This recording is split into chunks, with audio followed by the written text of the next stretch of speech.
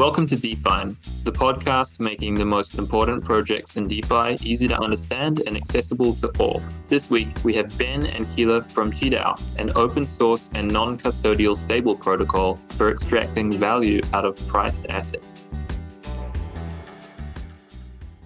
So thanks for coming on. Do we refer to you as MyFinance or QiDAO? Well, I would say it's QiDAO, right? It's Chinese. Yeah, sorry. No worries. So QiDAO protocol is like the backend, think MakerDAO, and then the front end is MyFinance, think Oasis, right? So when we're talking to normies, we usually say MyFinance because that's what they're gonna see on the URL.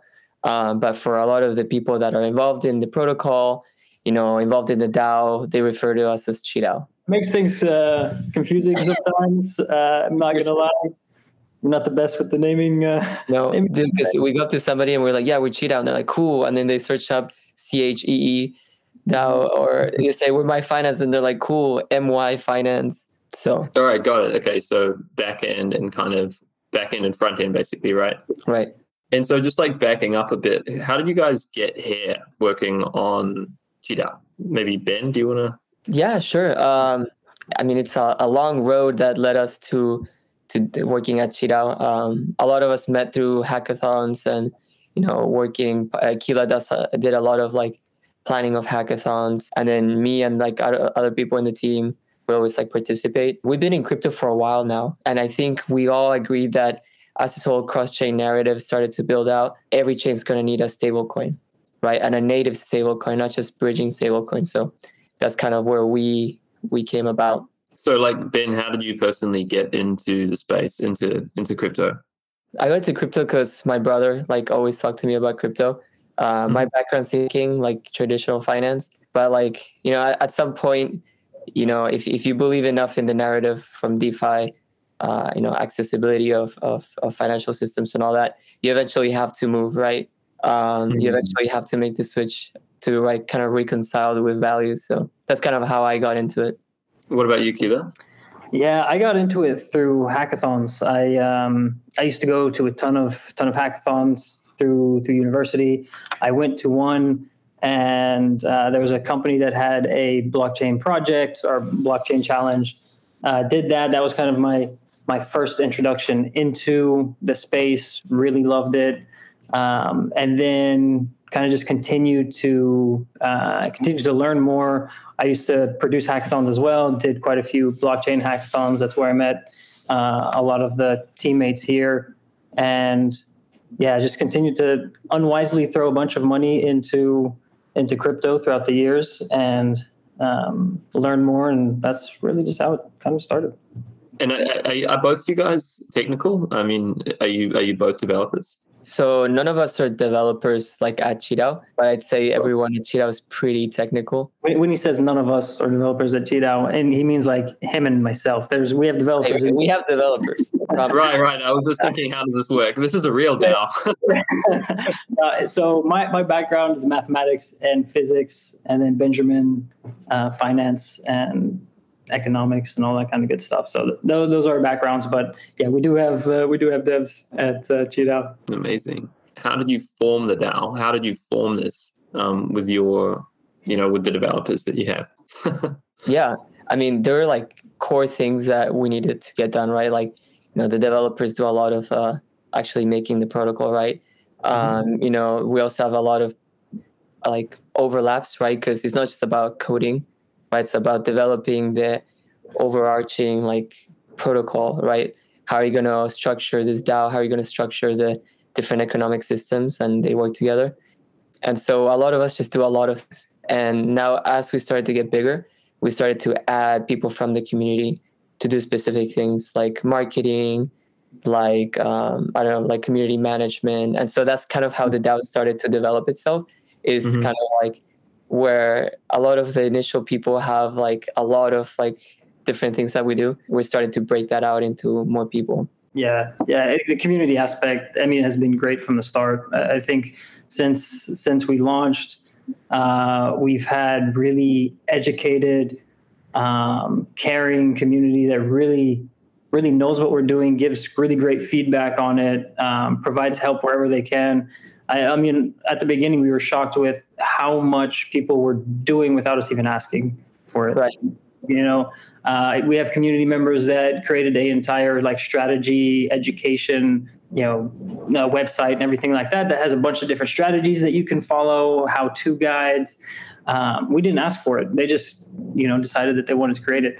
We found that really, really beautiful. And that ethos and that spirit within the DAO has continued to grow, even though that we've, as we've grown and had more and more people from, different communities come and join, we haven't really lost that community aspect. I can see that you have, defined yourself as an open source and non-custodial stable protocol for extracting value out of priced assets. How would you define that? I guess open source, non-custodial is something that people in crypto are pretty familiar with, right? Open source, anyone can see our code. Non-custodial, we don't touch your money, right? Like if you put any collateral into QiDAO, the team can't do anything with it. Everybody has their money in like these NFTs that represent the debt that you have in our system. And then I think the most important part is extracting value out of price assets, right? So we let you mint stable coins against a wide variety of like tokens, right? Like CRV, like Bitcoin, Ethereum, etc. Some of them even earn interest while they are in our platform. And so that gives you a lot of flexibility, because a lot of people have what's called seller's remorse, right? You have a bunch of BTC, you don't want to spend it, right? But everybody's got to pay rent. So do you sell it or what do you do? I mean, you can borrow against it, but borrowing stable coins and like Aave is really expensive. You're talking 15, 16, 17% APY. We don't charge anything. And so that's a pretty big difference. So like, is that, is that the product market fit you were hoping to achieve?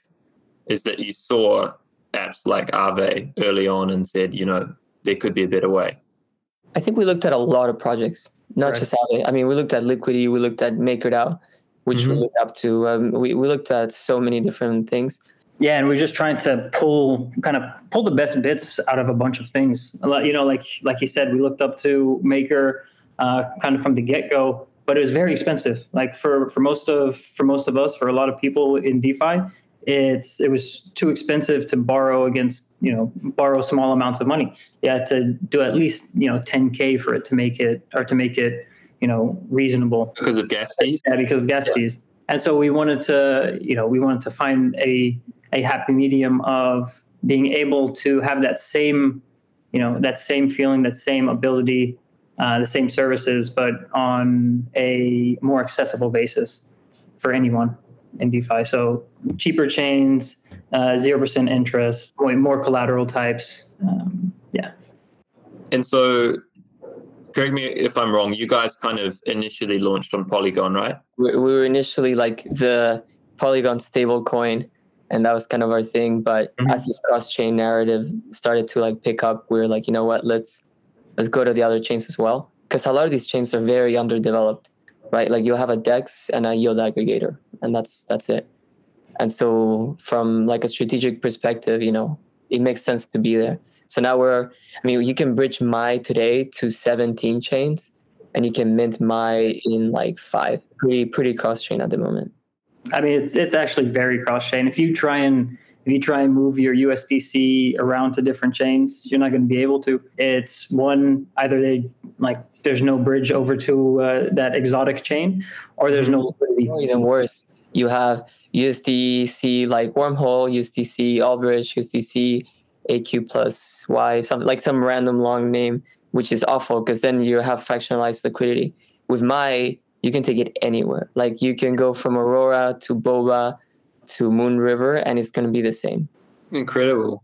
I think we've kind of defined there what the open source and non-custodial stable protocol component is. But like, essentially, if you were to give like a one-liner, it would be like zero interest crypto lending, right? Yeah, essentially. Yeah. So like, why are you guys excited about this? And what do you think? What are the possibilities for zero interest crypto lending? Yeah, I mean, I think what's pretty awesome is that, traditionally people charge you like in CDPs, right, to mint stable coins, which is really weird because nobody's lending you that money, right? It's literally your money that you're printing against the value of tokens that you hold. And so why would you be charged interest for it? And so this idea that anybody could, be in charge of creating liquidity in crypto, I think is pretty awesome. It's kind of like the Fed today, how they print money. Maybe they print it like so responsibly. And so now having it with the rules of crypto, I think is very compelling. What applications of this are you guys thinking will be around in the future? Well, I mean, again, it gives people access to like the value that they already have in their crypto. I mean, I just the other day I had a buddy of mine. He's done a ton of crypto. He's been in the game for a long time, sitting on a bunch of BTC. He's looking to buy a house, and he didn't want to sell his crypto, so he looked towards my finance because again, he gets to keep his BTC. He gets to take a stablecoin loan against it. The debt will never increase because it's 0% interest. His BTC, he's got faith in it that it will continue to go up. And now he gets to, now he gets a home where he doesn't have to pay any kind of mortgage, doesn't have to pay mortgage or anything along those lines. And even his BTC, he put it into, I think, Aave to get some kind of return on it as well. So his BTC is growing all the meanwhile. Yeah, those are some. I mean, that may be an extreme case, but again, like Benjamin said, people have rent to pay. People have things that they want to do with the value of their crypto, but they just weren't able to do it. Now we're giving them a very cheap and accessible opportunity or way to do that. Yeah, and even in like places where, I mean, a lot of people say there's not a lot of low-income people in crypto because low-income people are not saving money. Well, this could be a way of saving some money, right? Because in essence, you're spending your money without having to spend it. Yeah. And so a lot of people could find this like as a solution, right? Like I'll save in BTC, I'll save in like interest-bearing DAI or something, and then I'll spend my. And so it could be an avenue for people to build up their savings. Okay, and so like practically, your friend taking out essentially a mortgage. What were the steps for him to get BTC onto the protocol and to cash out the MAI? Yeah, it was quite simple. So I mean, if you just have regular tokens, he's on Phantom, so he's very very big on the Phantom chain. So he had his BTC on Phantom. What he did, he just went ahead, deposited his BTC into my finance. Then he took out a loan. I think it was maybe around like 200. No, it wasn't 200. It was like 300% CDR. Took out a loan. Basically, you have a borrow button on my finance. You click the borrow button. You decide how much you want to borrow based off of the value of the BTC that he's got. Took out that loan. Took it out in MAI. Then he took that MAI. He turned it into, I think, USDT. Sent it over to his Binance account. Binance straight into his bank account, and then there you go. You've got your cash. I mean, are you hoping that as MAI is adopted, that step will be skipped, right? Like you won't have to convert from MAI to USDT. Yeah. Correct. I mean, that's the goal, but I mean, I think we're pretty close. I mean, we already have a credit card that takes MAI jewel card. Yeah, on Phantom. Is that JOOL? It's JUL. JUL card. Yeah. And so they launched, I think, in January, right, Kila? Yeah, they launched their beta in January. I think like their big launch is coming up here pretty quickly. So it's a Visa card. So I mean, wherever you want to spend it. Yeah. I mean, honestly, the steps for that, you take your whatever token, you take your interest-bearing Phantom, you throw it in. You mint some MAI, you send it over to the account, your credit card account, spend whatever you want, and you're good. There's no time horizon that you have to think about for repaying this debt. No, it's zero interest. Right. So it's up to you. I mean, do keep an eye on the volatility of the market, and in case if you're borrowing too much, you could get partially liquidated. But yeah, and if you're staying within a healthy range, it's 0% interest. So hold it for as long as you want. So you guys, when did you push this product live? We went live on May 1st of 2020. 2021. So 8-9 months, something like that. Yeah. So I mean, this is like a pretty huge value proposition, like zero interest lending, right? Like surely that's like a holy grail. Like, why do you think that? I mean, what have you seen in terms of like the adoption rate or the reception from the wider community for this product so far? I think it's been pretty positive. I think we haven't seen like an insane like exponential like growth in TVL. I mean, we've had pretty consistent growth in TVL since we started, and that's just because we don't believe in relying on like unreasonable emissions. I think what you see with a lot of stablecoins today is that they prop up their growth by just minting a bunch of their token. But that can get complicated, right? Because next bear market, you know, what happens when everybody starts selling your stablecoin because the APR is not crazy, right? And so what we've done is, you know, we've really created a web of allies, of friendly projects, right, in different chains that will incentivize MAI, and then in exchange, you know, we'll give them their assets access to liquidity by adding them as collateral. Yeah. So like just on that front, like, you know, sort of bird's eye view, like how does your business model differentiate itself from or ensure it's sustainable? Like comparing, say, some of those more established projects you mentioned, Aave and so forth, where do you see the biggest differences in the business model? Right. I think we make our bucks when there is volatility, right? Because we make money when people are repaying their loans, because we charge a 0.5% repayment fee. And so when those like adjustments happen, that's when we make money. So you're saying, for instance, when the price of BTC or ETH drops by 20%, then everyone goes, oh shit, I better pay back my debt. Or at least a little bit, right? They try to play around with their collateral to debt ratio to make sure that they're not partially liquidated. So yeah, there's that part, but then also we do have the vault incentives that we have, which now move around from collateral to collateral based off of community vote. And so what we've started to see as well is people moving their collateral from, you know, a vault that has high incentives for like these 2 weeks to another one that will have high incentives for the next 2 weeks. I think, yeah, when you were saying what the difference are between us and say Aave, again, you have 0% interest. You have the vast amount of collaterals that you can borrow against, interest-bearing ones as well.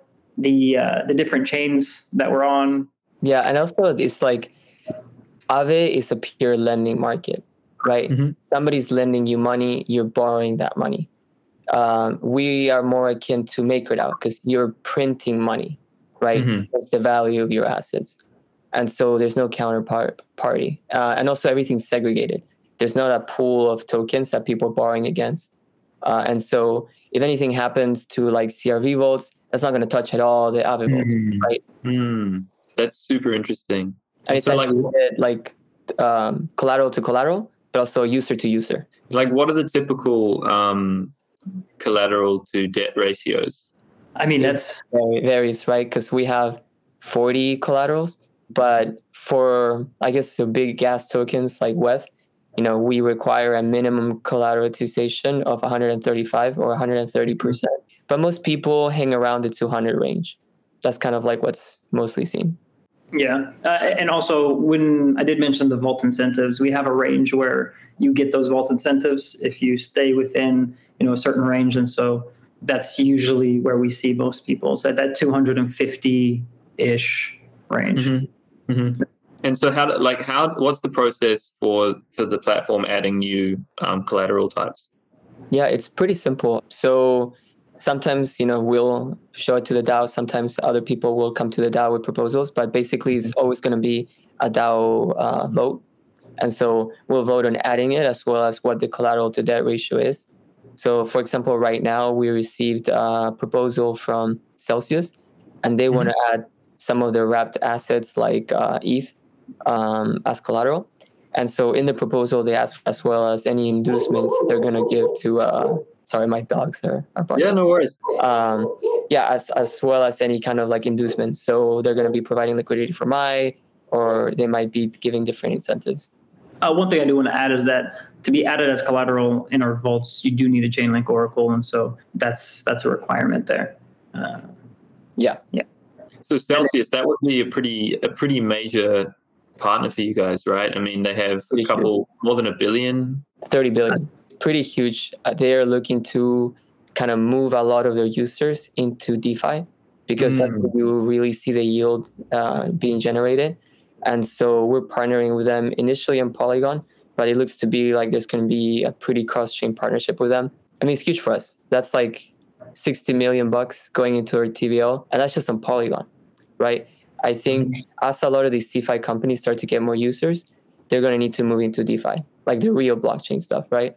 And I mean, like, have there been any major stress tests for the protocol so far? A bunch. I mean, Black Swan in May, there was like a huge crash in September. Last week, Ethereum wanted to halve and keep halving. So, but our peg is fine. I mean, it didn't move at all, and liquidations worked like they were supposed to work. And that's kind of why we use Chainlink oracles, right? When things turn dark, I think, things need to still keep running, and they have. Yeah, I mean, have you seen any kind of, what have been have you had any issues in terms of liquidations or functionality? Not at all. I mean, functionality, everything has been good. In terms of liquidations, we need to have liquidations, and we need to have liquidators to make sure that, sorry? Oh, yeah, making sure they make money, right? Well, yeah, making sure that they make money and making sure that MAI is always over collateralized. And so, yeah, we haven't had any issues with liquidations or functionality. Yeah, I mean, like, do you guys have a threshold for like a collateral type? Like, how liquid does it need to be? Because that would be problematic, right? If you had some illiquid shitcoin that was backing all this MAI. Yeah, we do have a bunch of like different levers that we need to check.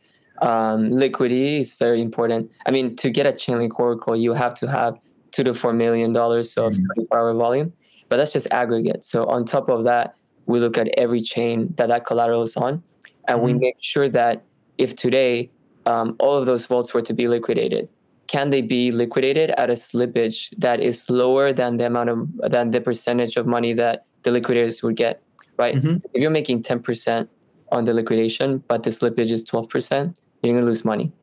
And so that's another thing that we look at. Interesting. So I just had another question with regards to like MAI is solely on Polygon, is that correct? No. So you can mint MAI on Avalanche, Polygon, Phantom, Harmony, and Moonriver, but then you can bridge it to 17 chains. Okay, wow. So yeah, I guess my question there was going to be, for instance, can you have your collateral on one chain, but then mint your MAI on another chain? Not yet. Not yet. Not yet. Jumping the gun, but that's an ambition. Correct. I suppose that's probably quite a challenging thing to take on, right? Like for several reasons, like technically speaking. Yeah, for liquidations, right? You're going to liquidate on one and then get the collateral token on another. It depends on what blockchains you're on. I don't want to give more alpha than that, but it's just there's a lot you can play around with. So like what right now, what's the sort of breakdown across chains in terms of like where's the bulk of your liquidity coming from? Yeah, so I think right now we have the most of it on Phantom. We have ICVL on Phantom, followed by Polygon. So the bulk's on Phantom, not Polygon. Well, Phantom has been a very nice ally, and like they've helped us a lot to scale. And so naturally, we've grown a lot there.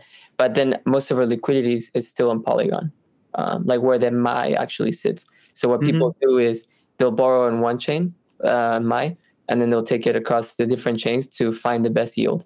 Because we have a bunch of farms. Like we have over 30 farms, and like 25 of them are not like our farms. They're like other people that are incentivizing MAI. So it's kind of nice to go around the different chains and find pretty high APR. Like it's a huge value proposition. I'm just wondering, like, what do you think is going to be the pathway to, like, do you see that eventually when enough people realize that they can borrow at 0% interest, on pretty much any L2 they want. How do you see yourselves getting there? And will you be in the process? Will you be taking liquidity away from your Aves and whatnot? We're definitely not going to take liquidity from Aave, but I'll let QiDAO touch up on that. Yeah, in terms of like taking liquidity away from Aave, no, we won't, because we like to kind of play these pieces of the Lego Lego. So we take a lot of Aave receipt tokens as collateral for you to be able to mint against. So people, if they're smart, they will throw their money into Aave, earn some interest on it, for example, and then use that receipt token to borrow stable coins against that 0% interest. So we're not really taking any liquidity away from Aave. In terms of what was the second question, or like the? I guess just around like what's the pathway to getting there, to getting more people using the protocol? Right. I think a big piece of that is just having deeper liquidity. For us, we haven't really seen a lack of demand for borrowing. We've our debt ceilings are hit consistently, but we want to make sure that our peg is solid and strong and we do not destroy it. And so we keep we have these debt ceilings to prevent that. And so as we start to get deeper and deeper liquidity, we'll be able to increase those debt ceilings at a faster rate, which then we'll start seeing more and more people borrowing MAI against their capital. Presumably, part of the picture is just longevity, right? Like, I feel like the longer you guys can prove that your engine works and everything, and the more prevalent MAI is on different venues and stuff, and people are going to have more confidence, right? Yeah, giving people confidence, building strong allies. Yeah, that's a huge piece of it. So, I mean, for example, just the Celsius piece. Now, if people are seeing that Celsius uses MAI to mint, or uses QiDAO to mint stablecoins, I think that will go a long way in giving people confidence. Where like, oh, well, if Celsius, a large CeFi company, is doing it, they got to be doing something right. And they're not going to be the last CeFi company we integrate with. I mean, just on Q1 this year, we have 2 more coming. So I think that's going to be a big one. We can't say yet who, because the terms are still being finalized. But yeah, I think that's going to be pretty big for us, because you see a lot of other CDPs, I look at MakerDAO, most of their vaults are most of the TVL is 4 or 5 vaults, and they're large CeFi companies. So that's a big part of how they increase. We also do have a lot of a grassroots movement going across the different chains. If you go to any chain, chances are that we've partnered with at least the top 3 projects. I think that's going to be very good for longevity, because you kind of diversifying your partnerships instead of having it so centralized. I mean, another big trend you see in CDPs, stablecoins, is that you'll have, 2-3 billionaires, right, that get together and they dump in a lot of TVL. And that's how they are able to grow, right? That's kind of dangerous, because then you get into a lot of political games to try to, make more friends or whatever. We just have a bunch of projects behind us, and I think that's stronger. Yeah, I mean, I was just thinking, as you said that, I was just thinking maybe not billionaires per se, but was it the other week with MIM when Alameda had 500 million or something in the pool on Curve, and just pulled, everyone was oh my god, they just pulled out I mean, it goes to show. I mean, are you building a truly decentralized system, or is it just a bunch of rich people getting together? Yeah, it's hard to maintain that, the ideology, isn't it? And I guess to your point, diversification in terms of who you're working with is pretty important. Yeah, I mean, it's a super cool proposition, right? I mean, for us at StakeDAO, I mean, it's early days, right? But having your stable coins locked in our protocol, earning interest, and then borrowing against that, I mean, it's pretty nice. it's pretty nice. So, presumably with Celsius, for example, would it be a similar architecture? With Celsius, it's a bit different, because with them, they actually control all their TVL. So they're 32 bill. That's asset under management. Man, that is insane, eh? So that literally they could just put it in there. And so it's a bit different for us. I think a big right. So they're controlling the user funds. Yeah. Yeah. So I mean, what returns they get, what they do within MAI is different, right? We couldn't go up to I don't know, like a balancer and give them like a $30 million debt ceiling, right? Because then they'll just print 30 million MAI and then dump it all because it's a bunch of users. But if you go up to like a specific partner and then say, okay, what are you going to do with MI? Okay, you're going to provide liquidity. Cool. I mean, with Frax, we did that last week where they put in 4 million FXS into our vaults. They minted 2 million MAI. Put that together with Frax, and now Polygon is going to incentivize that pool.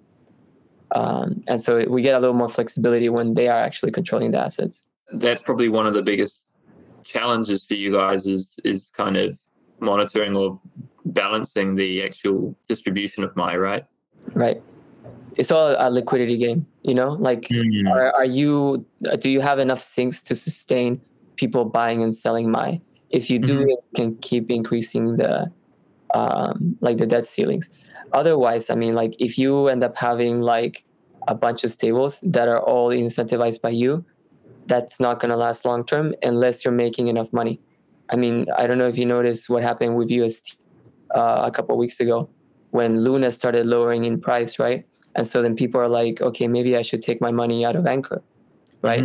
But as you know, if enough people take it out, I think it was like 4%.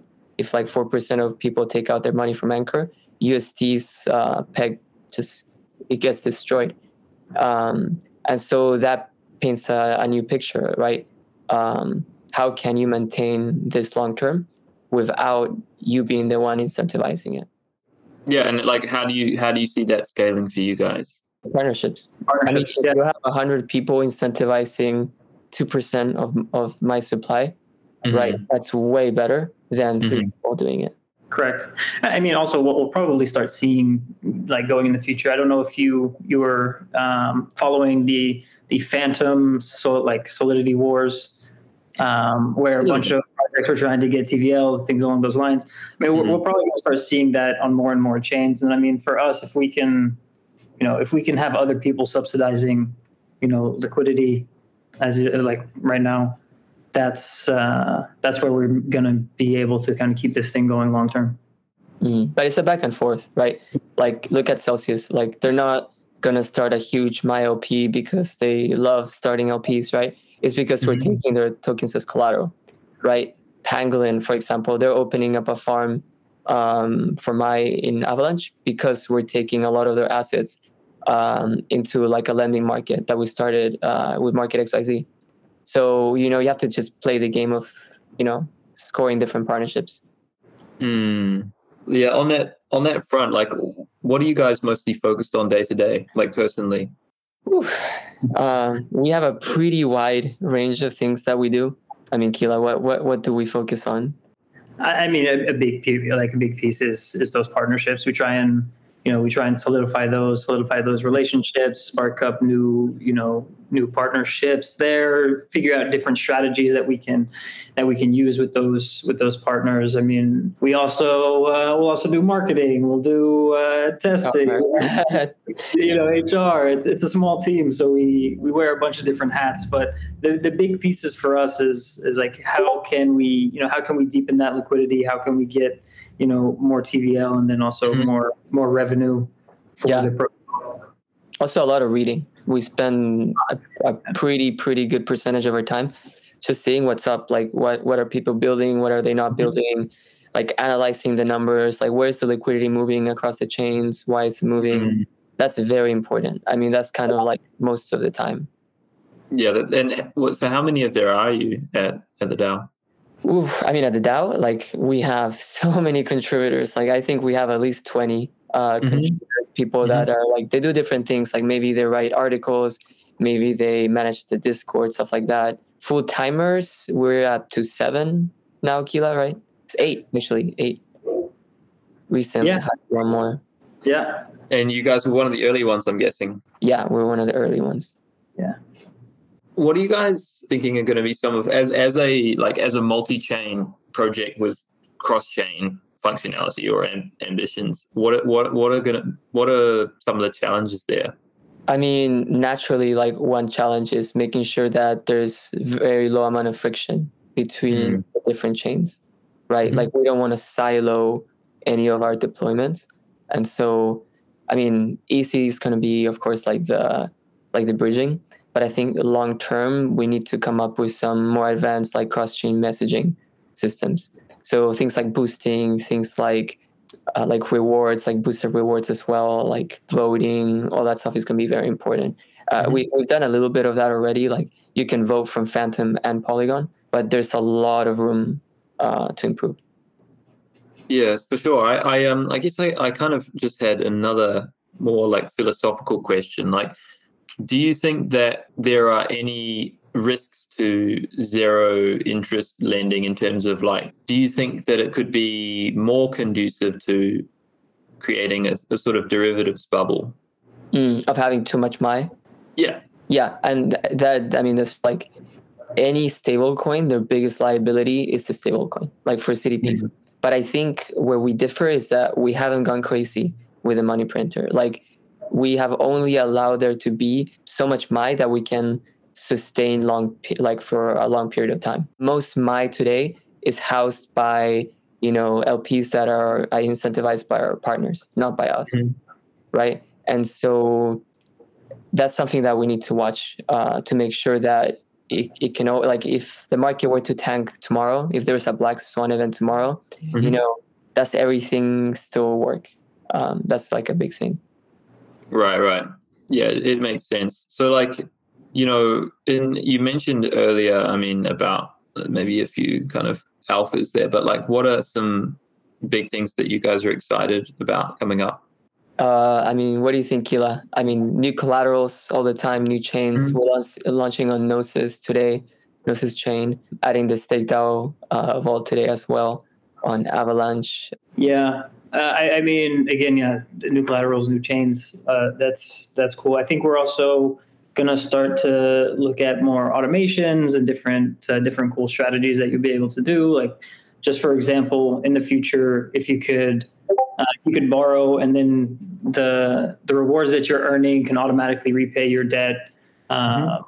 Things along those lines, I think is pretty cool. Making it a big thing for us is also trying to make it more user friendly, because right now a lot of times a lot of energy is spent on educating people like how to use it and all that good stuff. And so making things a little bit easier is great. Or would be great. Partnerships that are coming up, that's got me jazzed. Like everything we've done up to now pales in comparison to the 2, 3, 4 partnerships that are coming up. Really? Like, we're talking about easily doubling the size of QiDAO in the next months. And so I'm pretty pumped about that. Expect big things. Yeah, it's interesting, like thinking about, the integration of like CeFi into DeFi, like, do you guys see that projects like yourselves are kind of like cannibalizing CeFi to some degree? I think we're doing something different. I think that we're really going to be the gateway to a lot of these CeFi companies to give more offerings without, having to do it themselves. I think there's a lot of different reasons why a CeFi company wouldn't want to have a stable coin, wouldn't want to have lending themselves, right? But connecting their users to something like that is crucial. Like, if you think long-term, these CeFi companies are going to be the next banks, right? We're going to have their like life savings, so that people are going to pay their friends, do what they do. And there's no bank if there's no lending. And so connecting to DeFi applications that can do that is going to be very important. And I think you're going to see that like normies are never going to have ledgers. They're never going to go to MetaMask. They're never going to do this whole like yield farming game. Like they're going to go through an application that's easy to use and that's custodial. Like I think that's the future, or maybe semi-custodial. And so, I think we're going to play a big role in that. Yeah, it is interesting just to see, although how like wallet technology has, evolved, and there's still like, I feel like the sort of legacy issue is still so prevalent. Like, how do you, when someone dies, where do their funds go? How do you manage counterparty risk? Blah blah blah blah. Like, I feel like as like a young guy in DeFi or crypto or whatever, it's easy to take that for granted. like not everyone wants to like have a ledger with distributed backups and No, forget about it. Like people like imagine about like bank applications today, and you're telling me you're gonna tell them to use a ledger? Exactly. No, it's yeah. I mean, Kila and I maybe do a little too many of these tutorial sessions when we onboard people. I mean, I love Ethereum, but I'm not touching Ethereum, and I'm never telling anyone to go to Ethereum because it's too expensive, man. Like if they were like, "Oh, I'm gonna put $100 to just try it out," I'm like, fine, okay, that's like one transaction, like maybe not one transaction, but like maybe a handful. Which is also one of the beautiful things about all of these side chains or L2s is that you can really test out DeFi without having to spend a shit ton of money. Like it's the first time where you're really able to, throw in, like he said, $100 and be able to test fucking everything out. Like you can test out almost every single on Polygon. You can test out every fucking dApp. You'll never spend $100 on Polygon with $100. That's how you learn. I mean, Ethereum was so difficult to get people to learn because they couldn't do it without having to spend, a ton of money. Like now it's a little bit easier. You still have to get them, on to Polygon. And then there's the bridging. Where do I withdraw to? Like what can I withdraw with? I mean, Coinbase has been so slow. And like Binance too, right? Like, and they can only withdraw to some places, and you have to explain to them why they need to buy AVAX, right, in order to withdraw. It's a lot. Yeah, I mean, like the other day, I have this like an ERC20 token that I like delegated years ago and kind of forgot about it, and like I was checking it, it was like, I think I generated like there's like $500. To claim, and then the gas fee would be like $450. I'm just like, yeah. Classic. Yeah, I have a lot of money stuck on Ethereum. Don't you worry. Yeah. It's funny, like I think we've got so far to go in terms of like bridging, between chains, but also like it blows my mind how like many centralized exchanges are still like super late, like super slow to kind of to innovate there. Like, for example, like Binance, which is, one of the incumbents, like they don't have stable coins on Polygon, for instance. Like it's just completely insane. Like they're not innovating at all. Like they're making a game where people can trade tokens. Like, 'cause it's not even crypto. Like, think about it. It's literally just an online bank. Right. Without actually having cash, without actually having crypto.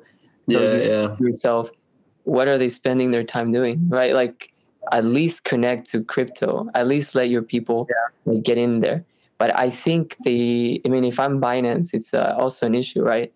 Yeah, they want to keep the liquidity on the platform. Exactly right. I mean, if you connect to a cheap like platform, everyone's gonna go. Because why would you let Binance and Crypto.com, which very often get hacked, why would you let them hold your crypto when you can just go to real crypto? Yeah, it's a classic kind of case of the incumbent not wanting to innovate, like your PayPal's or whatever, right? Or your Bank of America's or what have you, Yeah, I think you're gonna see a DeFi company come and connect people to DeFi in a way that's possible, and that DeFi company is going to take over. They're gonna crush, yeah. There's going to be a lot of like the Bank of America's pushing back. And like the government. Yeah. It's not going to be an American company, I'll tell you that. It's not going to be a Chinese company. It's not going to be a European company. It's going to be a company where like the government like is trying to make a change. A small nation state, like what are you thinking, the Bahamas or something like that? Something like that. Cool, guys. Well, it's been a lot of fun talking to you today. I think, like the idea of zero interest crypto lending is such a cool one. And I actually haven't tried out the protocol yet, but I definitely will be doing so. Wow. I mean, are you selling your crypto before off-ramping, or? What's that? What like, do you just sell your crypto before off-ramping, or? Yeah. Trader. No, man. How about you don't? Well, no, just stables. But even stables, what you can do is you can put them in stake DAO, right, into the 3-curve strategy, borrow against it at 0% interest in my finance, and off-ramp that. What? Crazy. Crazy. And we're about to vote to lower the collateral to debt ratio to 110% for stake DAO, because that's necessary. I mean, it makes sense because it's a stable coin. Right. Yeah. I stake DAO, so it's pretty low risk. Yeah. Yeah, permissionless is the way to go. Like, so bullish QiDAO. Yeah, cool. Well, thanks a lot for coming on today, guys. Yeah, I definitely will try out the product, and I feel bad that I haven't yet. But there's just, I mean, you know what it's like. There's so much going on, and you don't necessarily get a chance to try out everything you're working on. But thanks so much for coming on, and yeah, look forward to trying it out. Perfect. Awesome, man. Thanks for your time.